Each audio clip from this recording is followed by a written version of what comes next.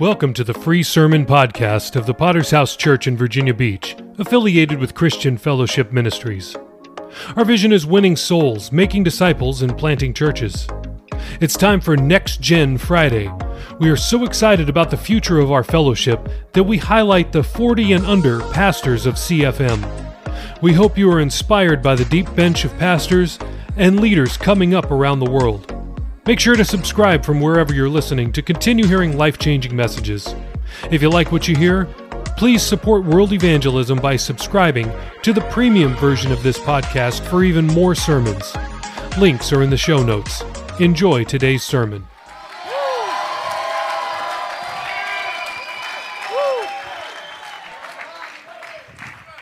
Amen. Woo, I'm nervous. It's all good though. Amen. If you can open your Bibles to the book of Psalms, chapter, 73. I want to thank Pastor Campbell. I don't take it lightly. I know there's people who are much more equipped, have been here longer than me, that could be up here. I'm on holy ground. I want to thank Pastor Williams, Pastor Tozer, their investment in my life. I thank God that God saved me here. He could have saved me in any church, but He saved me at the door. Amen. All righty, I got to keep this under 25 minutes or else you're going to shut my mic off. So I don't have any catchy illustration for you, but I want to preach out of the Word of God, out of a psalm from Asaph. We can go ahead and get right into it. Verse 1, he says, "Truly God is good to Israel, to such as are pure in heart. But as for me, my feet had almost slumbled, and my steps had nearly slipped. For I was envious of the boastful when I saw the prosperity of the wicked. For there are no pangs in their death, but their strength is firm, and they are not in trouble as other men, nor are they plagued like other men. Therefore pride serves as their necklace. Violence covers them like a garment. Their eyes bulge with abundance, so they have more than the heart could wish. They scoff and they speak wickedly concerning oppression. They speak loftily, and they set their mouths against the heavens, and their tongues walk through the earth." Verse 12, "Behold, these are the ungodly who are always at ease, and they increase in riches." Amen. Let's pray tonight. God, we thank you the opportunity you've given us, God, to be in your presence. God, I'm asking you, God, tonight that you would anoint, God, Caleb and I. God, we don't place our trust in human wisdom. God, we're asking you, God, to go before us. God, the Holy Ghost, God, teach us, God, how to worship you properly.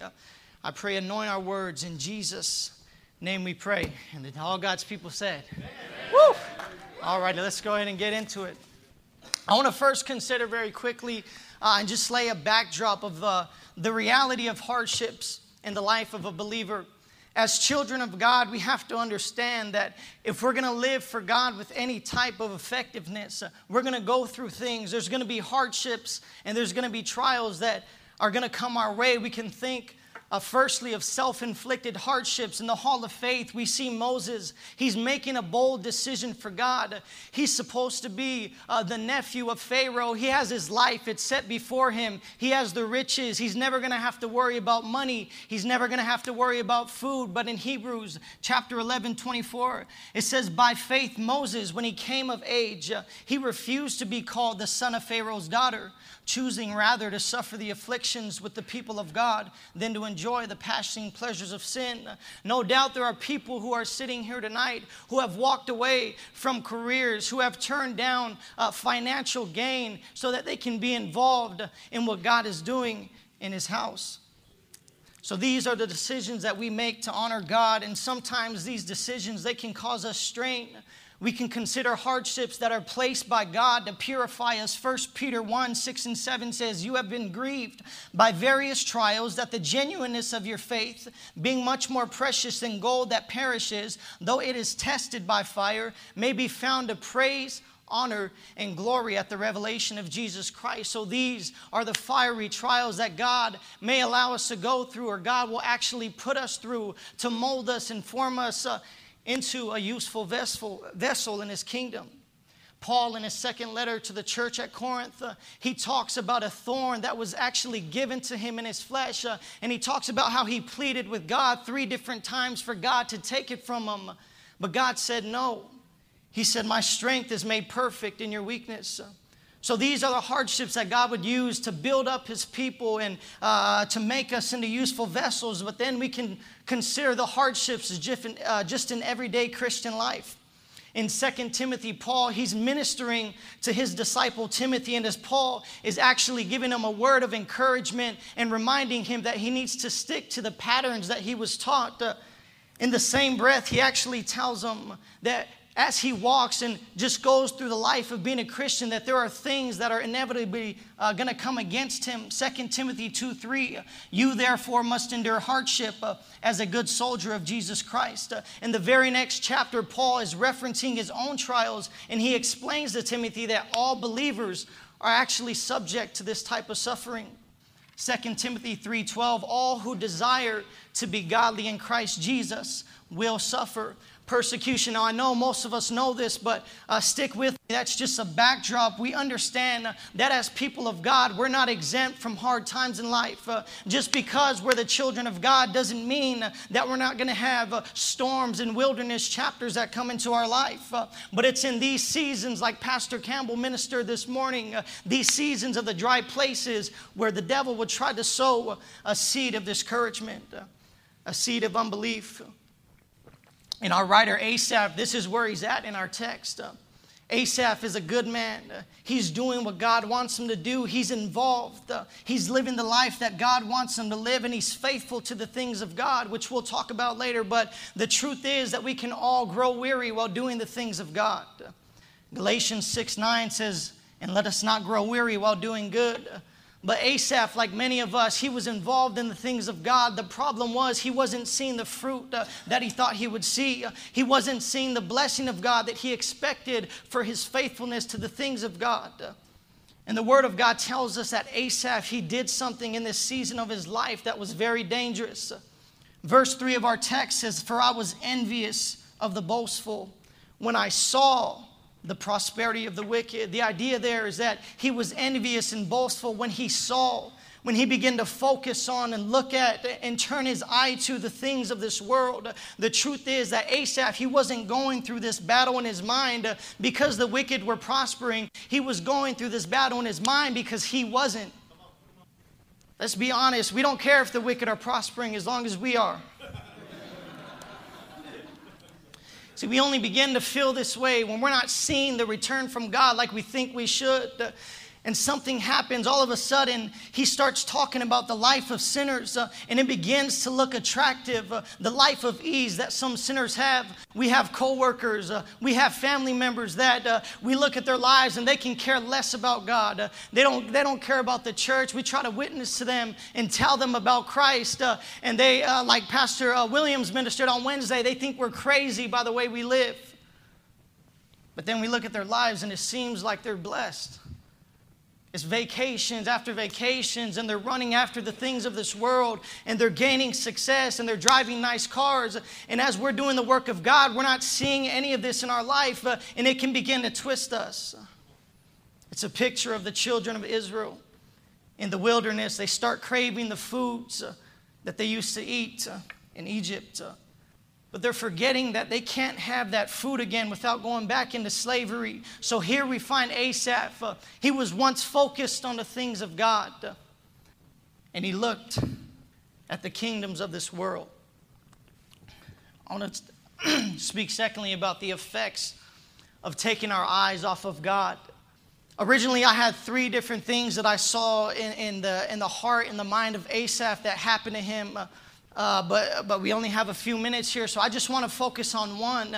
And I want to expose an area of the demonic that would come against us when we find ourselves looking away from God.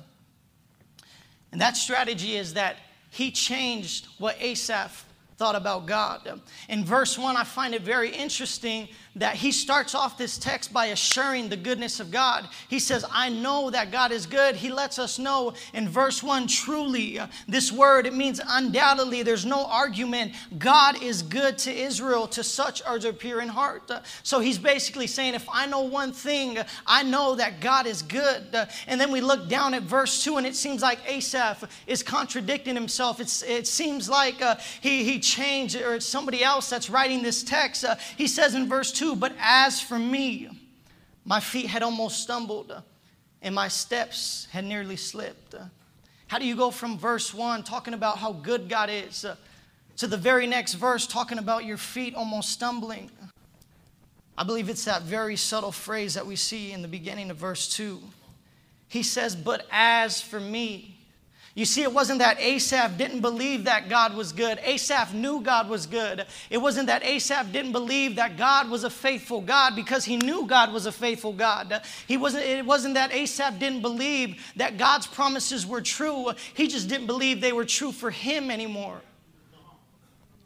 You see, it's one thing to read about the promises of God and talk about the promises of God and listen to the preaching of the promises of God. It's another thing when you're going through the fire and now you have to believe the promises of God for your situation. I've heard people in my few years of being here, they'll say things like, yeah, I believe God wants to bless his people, but as for me, you know, I've been tithing, I've been giving, and I don't see the return. Maybe he doesn't want to bless me. I've seen people say, yeah, I know God's a healer, but my sickness is different. I like this one. He says, I used to believe that God had a wife or a husband for me, but I'm pushing 30 now. So I got to make this thing happen on my own. When I used to read this portion of Scripture, this is actually my favorite psalm, so I should have knew more about it. But I used to read this, and I used to think, you know, here's Asaph. And he's going through it, man. He's probably walking around the church and he's moping, and he's probably sitting down during song service, and he don't want to lift his hands.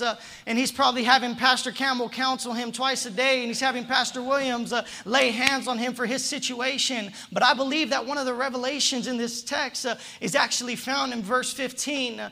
Verses 1 through 12, Asaph, he's talking about the prosperity of the wicked and how he almost backslid. And in verses 13 and 14, he starts talking about his own righteousness and his own holiness, and he feels like he's done all these good things for God, and it feels like he's done them in vain.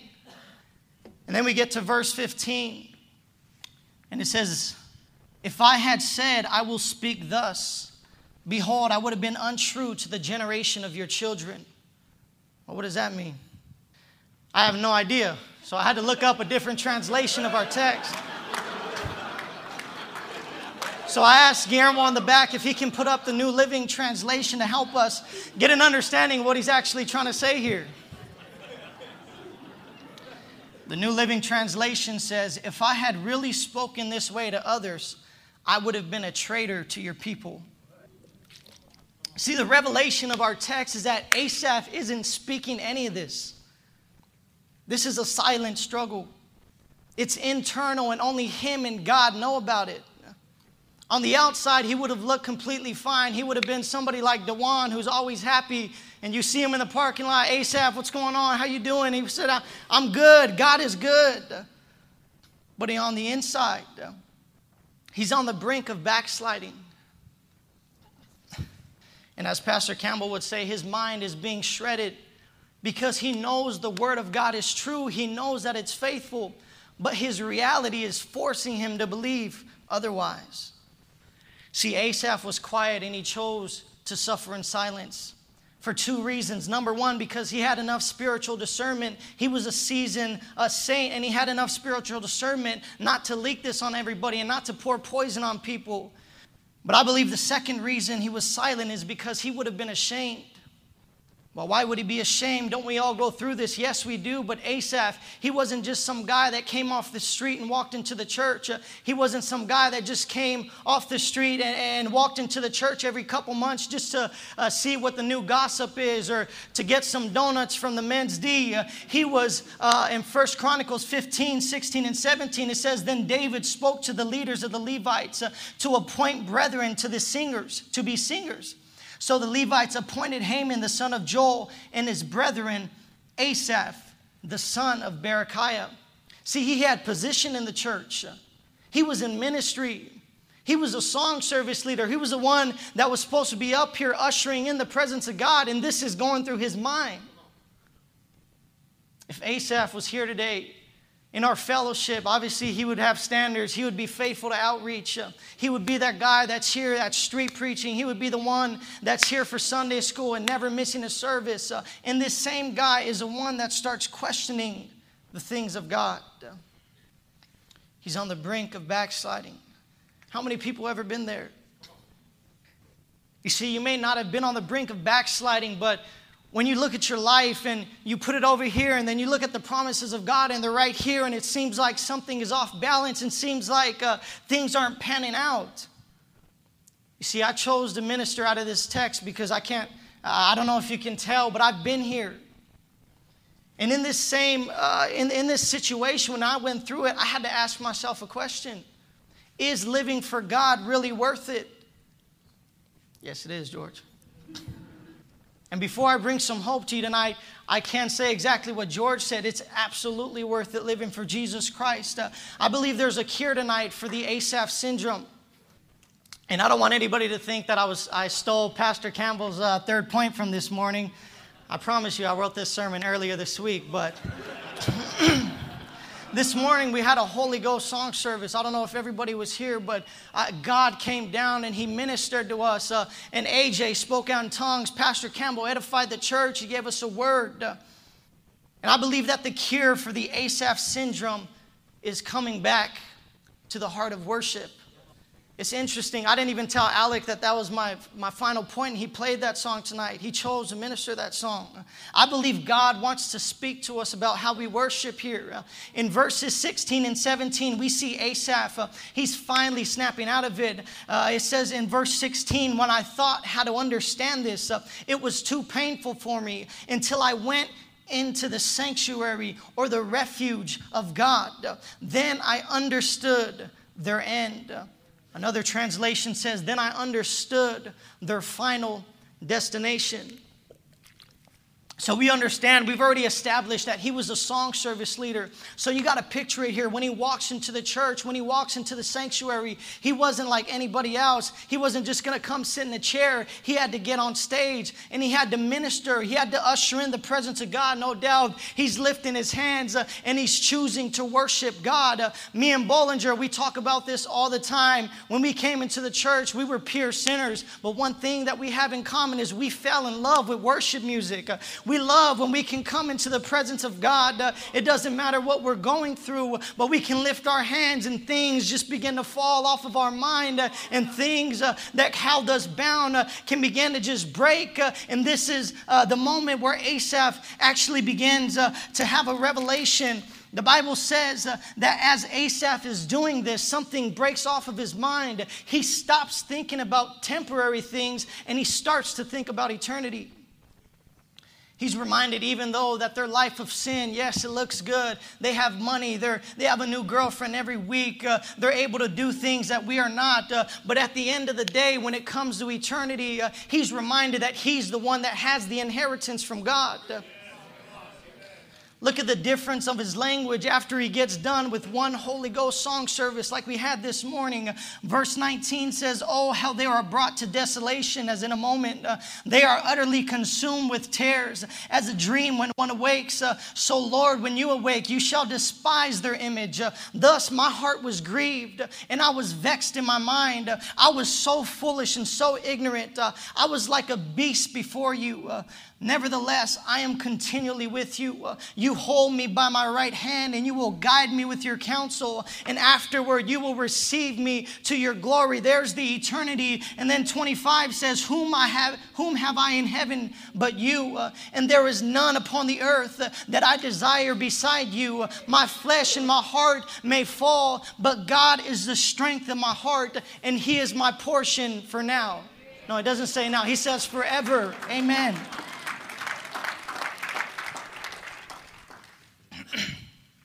Again, he was reminded that his portion was God. It's important to note that Asaph wasn't a normal Israelite. He was a Levite. And they had a very specific portion in God. They had a very specific inheritance as a Levite. The Bible says in Numbers 18:20, then the Lord said to Aaron, you shall have no inheritance in their land, nor shall you have any portion among them, for I am your portion and your inheritance among the children of Israel. Joshua 13:33 says, but to the tribe of Levi, Moses had given them no inheritance. The Lord God of Israel was their inheritance. Amen. We have an inheritance tonight, church, in Jesus Christ. We were once alienated from the things of God. We were once enemies of the gospel. But the Bible says, but because the blood of Jesus Christ that was shed on Calvary, we went from being enemies of God to being friends of God. We went from being alienated from the family of God, and now we can inherit because we are the children of God. Amen. But the question we have to ask ourselves is, are we content with that? Because I believe God is looking for pure worship. The worship that we find in the book of Job, he loses his family, he loses his house and his business. And what does he do? He shaves his head, he tears his clothes off. And in the midst of the hardest time of his life, he starts to worship the living God. And I believe God honors this. And I want to make a disclaimer. I don't want anybody to think that I'm saying that you're going to stay in this season of your life forever, or it's never going to get better, because that's not true. Seasons don't last forever. But I'm talking about our condition, the condition of our heart. When we have unmet expectations from God, it usually comes from a wrong motive.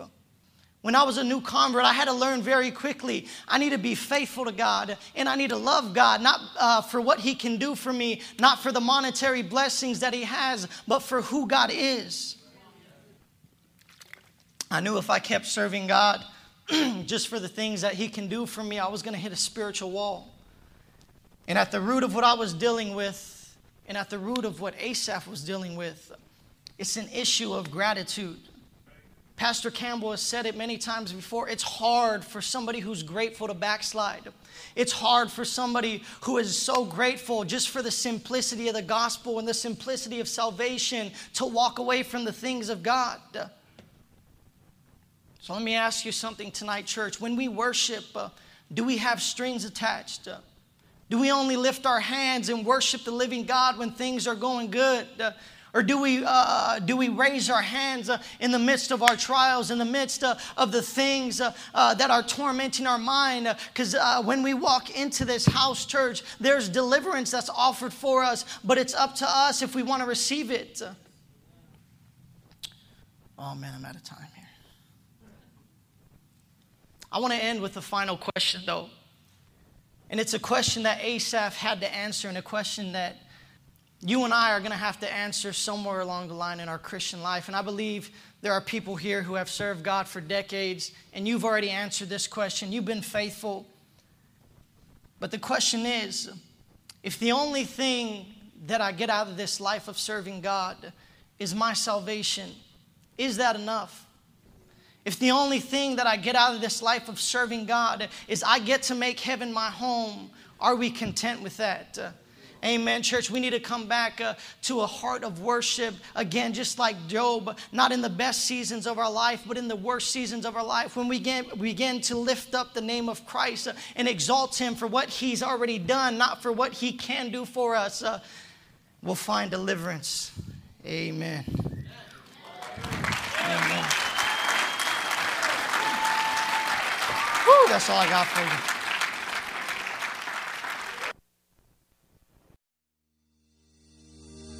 Thanks again for listening to the free version of the VBPH Sermon Podcast, where we post sermons on Mondays, Wednesdays, Fridays, and Sundays. We also have a premium version of this podcast, which posts sermons and interviews every single day of the week.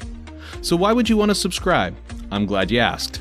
I have 5 reasons for you. Number 1, on the premium version, we post full versions of Testimony Tuesday, Pastor Campbell Thursday, and Study Day Saturday. If you'd like to hear those episodes, then subscribe now. Reason number 2, uninterrupted listening. We remove all ads and all extraneous content from our premium feed. Reason number 3, premium episodes always release 6 hours earlier than the free version. If you're an early bird, it's a great reason to subscribe.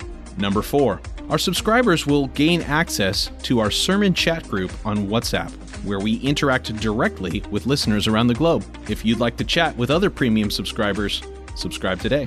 And finally, every dollar we raise goes to world evangelism. This is the best reason to subscribe, because you are helping us launch churches all around the world. We don't put one dime in our pockets. Everything that we raise from this podcast will go directly to Thursday night of Chandler Conference. So please subscribe today by using the links in the show notes below. Thanks.